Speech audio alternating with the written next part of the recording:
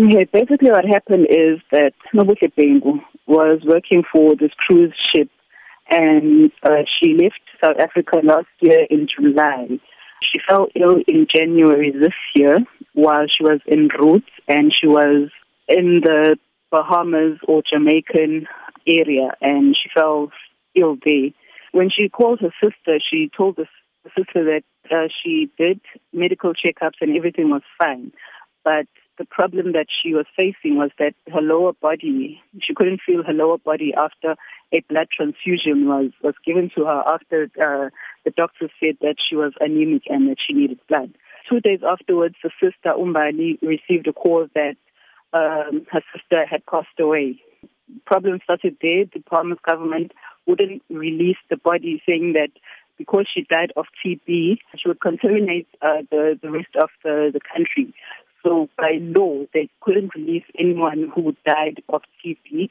They were set on cremating Nobushe's body on Tuesday, which is tomorrow, up until the South African government intervened, so the cremation stopped.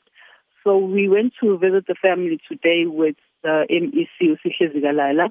What we found out is that the Bahamas government has agreed to release the body, but the problem now they're facing is that the other countries, they need to get permission from the other countries for the body to pass through them.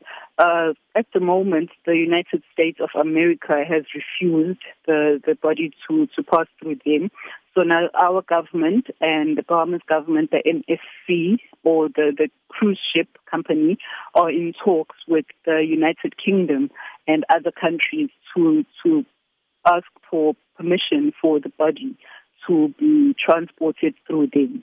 Having MEC Usihle Zikalala visited the family today, what plan of action does his office going to implement going forward? The MEC was representing government because he was talking about being in talks with the Bahamas government, the ambassadors, the South African commissioner and ambassadors, and the International Relations Department were in talks with the government of Bahamas and the United Kingdom to get through the legalities of having the body come through them and passing through and being taken here to South Africa.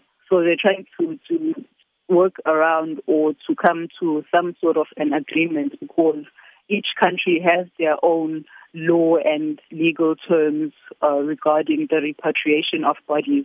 Like Bahamas said that they won't allow a body that had died because of TB-related diseases or because of TB to be repatriated or to go out of the country, because they fear that the body is still contaminated and it will contaminate the rest of the population.